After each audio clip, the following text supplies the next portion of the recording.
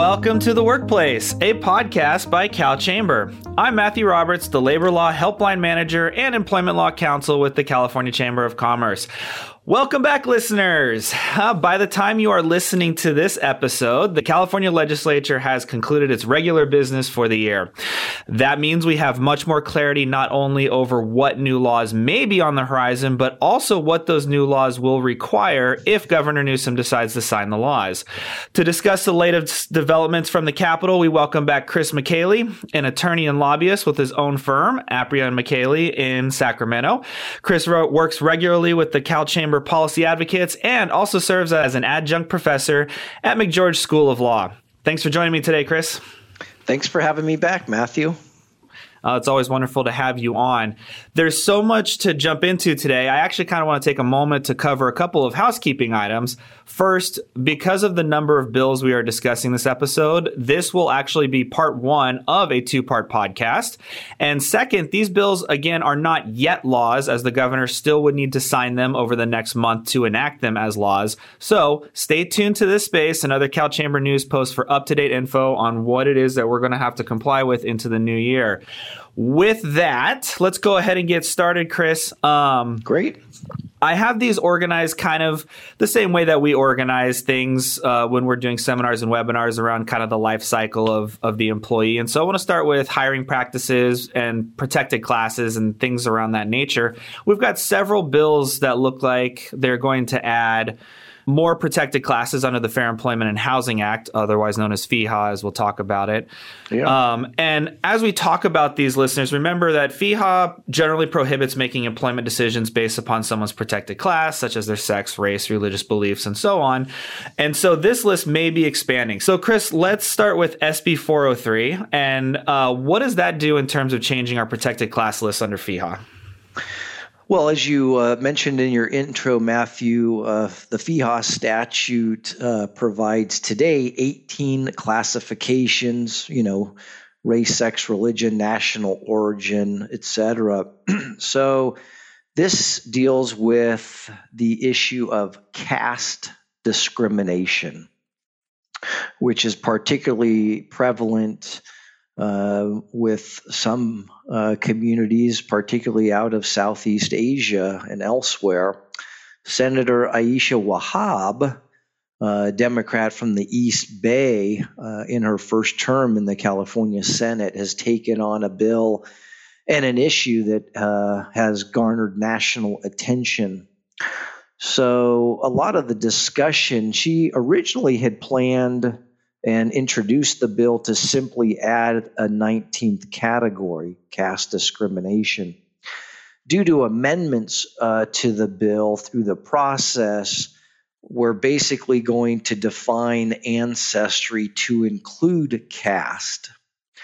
And obviously it's defined further in the bill and what is likely to become a statute. But it also includes in Section 1 of the bill what we call legislative findings and declarations, which kind of help provide some definition or some guidance, particularly to the courts in interpreting what did the legislature mean. So they make these findings and declarations. And what they said here is that we think that this is just declarative of existing law. It's just clarifying.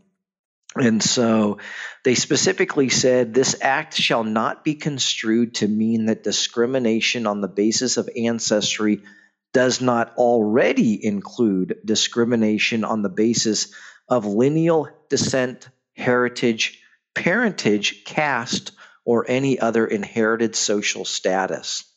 So, there was a lot of debate when this bill was first introduced whether or not caste discrimination was already prohibited either under ancestry or national origin, which are both separate FEHA protected classifications.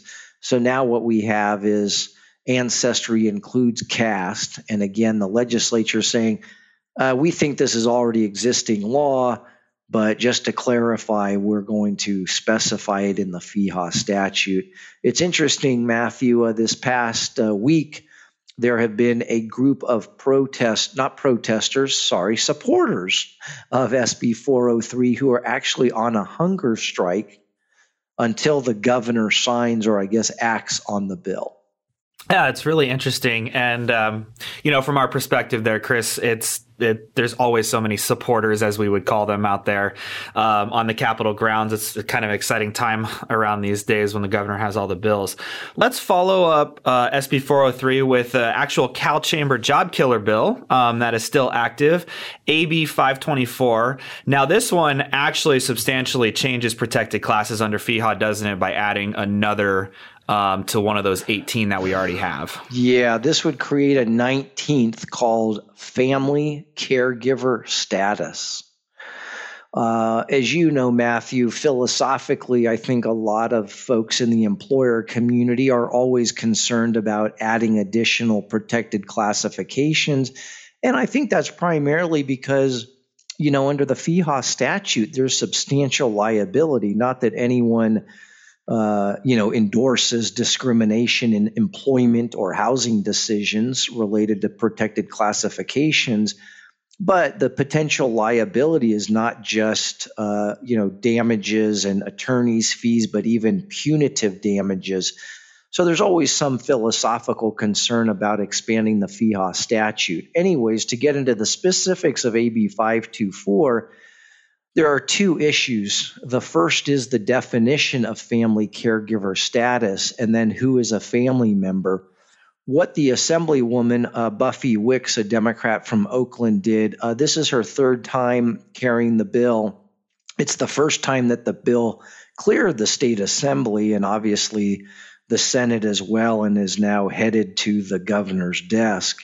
And what she she did clarify the family members. I think one problematic piece is that she took from her Family Leave Act the expansion of CFRA leave, which includes family members, but also a so-called designated person. And she took that with the same 12-month limitation. And what are we talking about? If your readers recall, your listeners, Matthew, if they recall, the CFRA leave is that designated person, you can designate someone every 12-month period, but that can be anybody, not just a family member, a friend, a neighbor, what have you. So we're concerned about that additional designated person, not just family members. The other piece of it is a family caregiver is someone who provides, quote unquote, direct care to a family member. And so what does direct care mean? What's direct?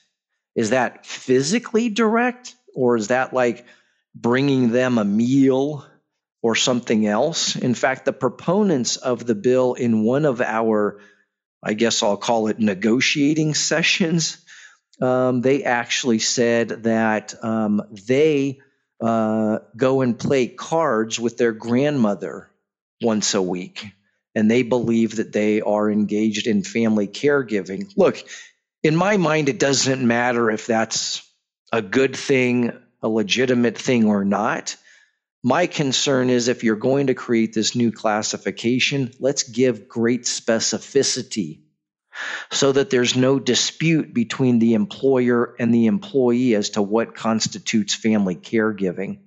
The other piece of that, those two words, direct, is care. Again, care, I guess in my mind, Matthew, I don't know, I'd be curious to hear what you have to say, but in my mind, care, especially when you're doing protected, anti-discrimination, would probably be more like on the medical side. But again, the examples that the proponents gave were, just helping out, or again, playing cards, providing a meal once a week, etc. Now, again, I'm not going to define for your listeners whether those are good or bad examples of family caregiving. The point is that if I view it as more on the medical side, but somebody else views it bringing a meal to grandma once a week, we could have some pretty significant differences of opinion and potential litigation to define what is that direct care.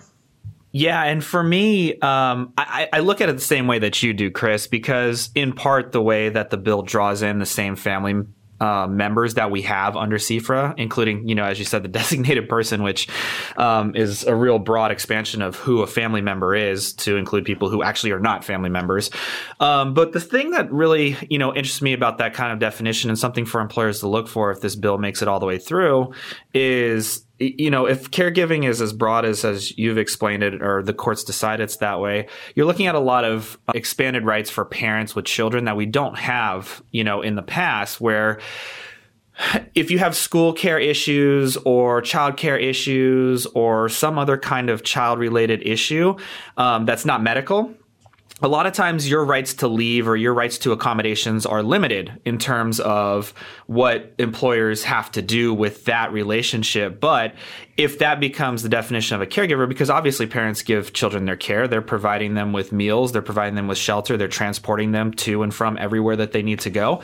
That becomes a real broad expansion of what parents may be now entitled to at the workplace out of concern for these discrimination or retaliation claims, right? Because again, FEHA protects you both as a protected class, but also as exercising your rights under FEHA and being, protected from some of these activities. Exactly. There's one part then that I'm kind of driving at here, and that we haven't talked about, and something that the chamber has mentioned from the start is this de facto kind of accommodation issue that we might have out of this bill. Chris, what do you think about that? Well, this was another issue that we raised with the author and the proponents of this measure, which is we all know in the labor and employment world the term reasonable accommodation. It's actually defined in the FEHA statute. There are court decisions, et cetera, on that language. And here they decided to not use that and instead introduce a new term, special accommodation. Now, this may come as a shock to you, Matthew, but it's not defined. Yeah. So we define reasonable accommodation in the FEHA statute. And again, I think that is one of those commonly understood terms in the labor and employment world. Now we have this new term, special accommodation, which is not used in FEHA nor elsewhere in the labor code that I can find, and it's left undefined. And as you know, as a fellow attorney, in terms of courts and their use of statutory interpretation principles, the legislature intentionally chooses its words. And so if it uses something different, special accommodation as an example, the courts are going to say clearly they meant something other than reasonable accommodation. So unfortunately, we don't know what special accommodation will mean. And so while the proponents and author try to say, oh, don't worry, AB 524 doesn't create any special accommodation needs for employees, we're not quite sure what that means. And in fact, does it still require some reasonable accommodation to be granted to someone who is claiming this new family caregiver status? Yeah, and I think that piece is clearly the most troublesome for me when I talk to members and I talk in webinars and seminars, because we can talk all day long, Chris, about reasonable accommodation issues just for long-standing protected classes we've had with disabilities and religious beliefs. Exactly. Those are difficult to navigate for anybody, even attorneys, to make sure that we do that. So I think that piece really raises a lot of issues for employers to start kind of thinking about and preparing in the event that this bill does end up getting signed. Now, Chris, the last FEHA bill we will talk about is one that actually passed last year, AB 2188. So please remind our listeners what that does in terms of our list of protected classes starting on January 1st of 2024. Yeah, this is one of those interesting ones. It was enacted last year by the legislature. It was authored by now former Assemblyman Bill Quirk out of the East Bay as well. And he's no longer in office. He chose not to run for his final term.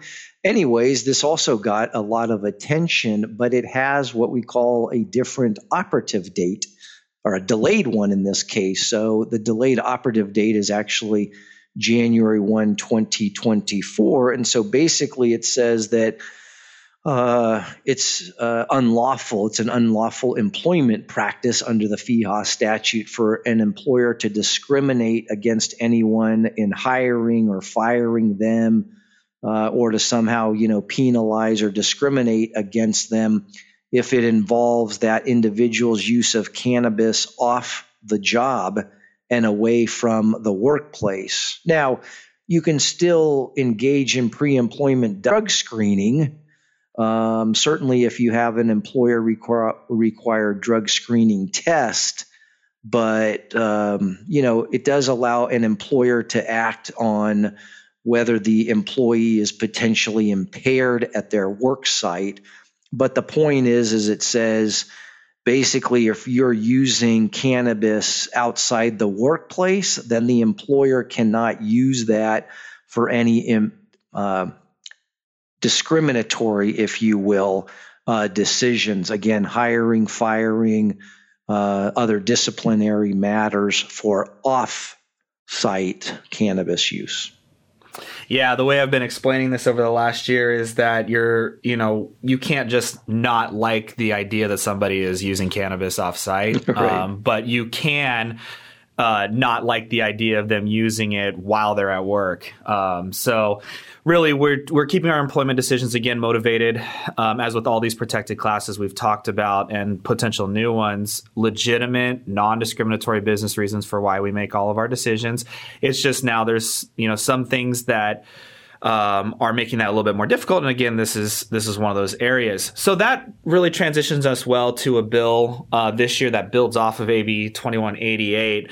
And as you mentioned with the drug screening, those pre-employment drug screenings, something we can still do in light of AB 2188. But of course, the drug screening has to change starting 1/1/24 in that you can only use a test that screens for psychoactive metabolites, meaning active impairment. With that. Now, what does SB 700 add to our plates as it pertains to background checks for employers? Yeah, so SB 700 by Senator Steve Bradford, a Democrat from Los Angeles, it basically says that, again, under FEHA, in the California Government Code, it says that it's unlawful for an employer to request any information from somebody who's applying for a job regarding their prior use of cannabis. So here the idea is, if you got it from any sort of criminal history background or something, that's going to be treated differently, but you're not going to be permitted to ask about it and effectively discriminate against somebody for prior cannabis use. Again, these are all efforts. California was early on to allow medicinal use, and now, of course, we have adult use, both of which were authorized by the voters. And so now it has gone into the labor world and the workplace rules by effectively saying we're not going to ask about it and we're not going to discriminate about your use off-site. You can't be impaired at work, but what you do outside of work involving cannabis, we're going to leave that alone. Got it. I think that makes sense, Chris. So let's move away from the world of protected classes and hiring practices and go into everyone's favorite world of leaves of absence. Yes. I cannot remember the ever-growing leave of absence. Ever-growing. And you know what, Chris? I can't remember a year, and I definitely have not been in this area as long as you have, but I can't remember a year in the last several years where we haven't had some bill or some law that changes or adds or modifies some leave of absence that we have. It's a running joke at the office. It keeps you busy, my friend. It does, because we have that leave of absence seminar that we do several times a year, and every year we have to update it because of what goes on at the legislature. So let's talk about the one that's received the most attention, Sure. SB 616, and its changes to California's mandatory paid sick leave law. Where are we on that one, Chris? Well, quick background. Back in 2014, then Assembly member Lorena Gonzalez, a Democrat from San Diego, who left the legislature early to become the head of the California Labor Federation, was the author of the original paid sick leave. And one of the things that she did is she said, I want a minimum of 3 days. I want it to apply to any worker, to any size employer. Sometimes, as you know, like when we used to have the phase into $15 of the minimum wage, we did a year-long delay for small businesses, 25 or fewer, et cetera. So we've done that sometimes in other areas of the labor and of the labor code. This was one of those areas where everyone got the 3.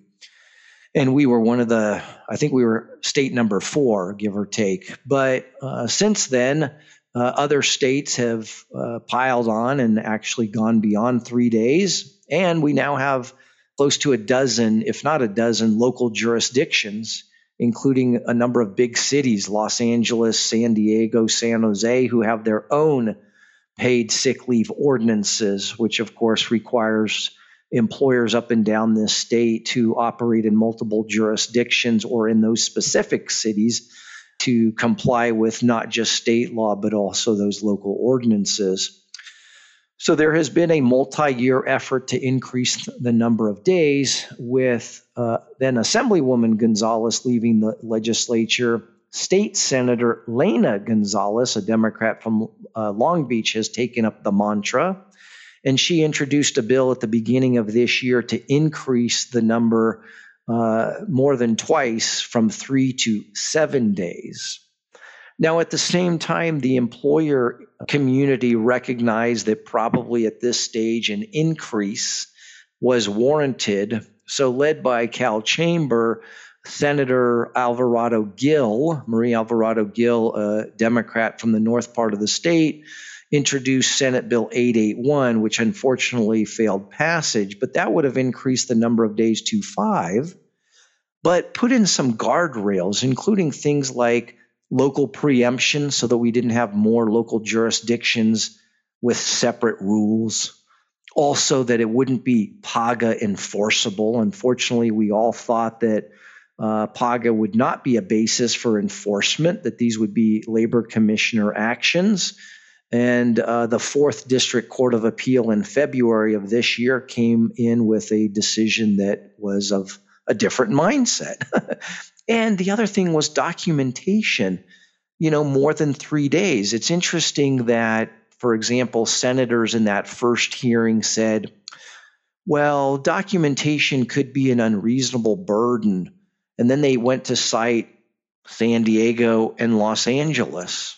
Well, both of those have documentation requirements after 3 successive days. And by the way, Matthew, the employer community didn't demand documentation after the 3rd day. They said simply authorize in the law for an employer to ask for it. So today, 1 to 3 days, an employer can't ask for it. And as you know, there have been some unfortunate instances where folks have treated paid sick leave as sort of PTO. And Absolutely. Then when they're actually sick, they don't have any paid sick leave. All of that is to say that, the governor's Department of Finance and others weighed in heavily in opposition. So what happened to SB 616? It got amended down from 7 days to 5. Unfortunately, there are no guardrails. So PAGA could still be utilized for enforcement, at least in the 4th District Court of Appeal. There's no documentation, et cetera, et cetera. So will the governor sign it? This is one of those we're not sure. Just like AB 524 that we talked about earlier in the program on expanding FEHA for family caregiver status. Not sure if the governor signs that. Not sure if the governor signs SB 616. So we'll see what happens, Matthew. Yeah, and I really appreciate that you brought up PAGA with paid sick leave, because that court case that we talked about where you can now bring PAGA actions with regards to violations of California's paid sick leave is a huge deal. Because when you have your sick leave policies and you make a mistake anywhere in there, whether it's your cap or your usage or you're asking for doctor's notes or anything, because there's so many rules with it, you have an automatic class action because you've been treating every employee the same way with that same violation. Yep. And one area that we always talk about, because so many employers still have this, are these one-size-fits-all PTO plans. Because there's a provision in the law that allows you to use your existing PTO plan to meet the requirements of the paid sick leave law, as long as your PTO plan meets all of the requirements of the sick leave law. And we see that often not occurring because there'll be things where their accrual rates are too low, right? If the current accrual rate under the paid sick leave law is 1 hour for every 30 hours worked, that works out to about 69 hours over the course of a year for a full-time employee if you never cap it. But what is that? That's almost 2 weeks of time off. For a lot of employers, they're only giving, especially entry-level employees or new employees, 1 week off, but they're trying to meet the PSL requirements that way. You're already losing there because your accrual rate is too low. Yep. And so with the expansion from 3 days or 24 hours, whichever is greater, to 5 days or 40 hours, whichever is greater, you're going to run into that risk a lot greater. So again, as we always talk about until I'm blue in the face, those one-size-fits-all PTO plans are not magic bullets when it comes to meeting the paid sick leave requirements, and really look at exploring splitting those banks. All right, Chris, let's close out this portion of the episode today with one more leave of absence bill. This one actually creates a new leave that will be broadly applicable to our California employers. What new leave does SB 848 create? Yeah, so Senate Bill 848 by Senator Susan Rubio, a Democrat from Los Angeles, is the reproductive-related bereavement leave. And basically it says all employers in the state have to provide 5 days of bereavement leave for a number of different specified reasons, from fertility to adoption and surrogacy, et cetera. And so it's, as you said, it's a new protected leave, sort of characterizes reproductive loss leave generally. Yeah. Yeah, and I found it interesting. It works functionally, like bereavement leave does, in terms of you get these 5 days for each qualifying event, just like, a qualifying family member passing away under our current bereavement. You have 3 months to use the 5 days. You do not have to use all the 5 days at once. So it functionally works like bereavement. But what I found interesting, Chris, I wanted your take on this is our existing bereavement leave has the ability for the employer to request documentation to substantiate the need for the existing bereavement leave here. But I noticed that 848 doesn't really have that. What are your thoughts on the documentation portion of this? Well, I think that's always one of those, difficult things. I think my view of documentation, but I think that this is one where the author was not interested in that provision, and I think that there wasn't much sympathy amongst legislators when you're talking generally about reproductive loss leave to impose any more requirement on those who have suffered that reproductive loss. So I think for a number of legislators, they really didn't want to, impose the additional burden, if you will, on those claiming that leave to say, in effect, give us a doctor's note that you really, have an inability to, conceive, or that you have lost a child, et cetera. They didn't want to add that additional burden. Understood. Well, Chris, I feel like we've covered a lot as it is, but of course, we sure have. That concludes just part one of this series. Chris, it has been an absolute pleasure to have you back on the show to share your knowledge on these pending bills. Thanks for having me, Matthew. Yeah, thank you so much for joining me today. I look forward to our part two discussion. And thank you, listeners, for joining this discussion on the workplace. Please comment, share, and subscribe to Cal Chambers Podcast by visiting calchamber.com.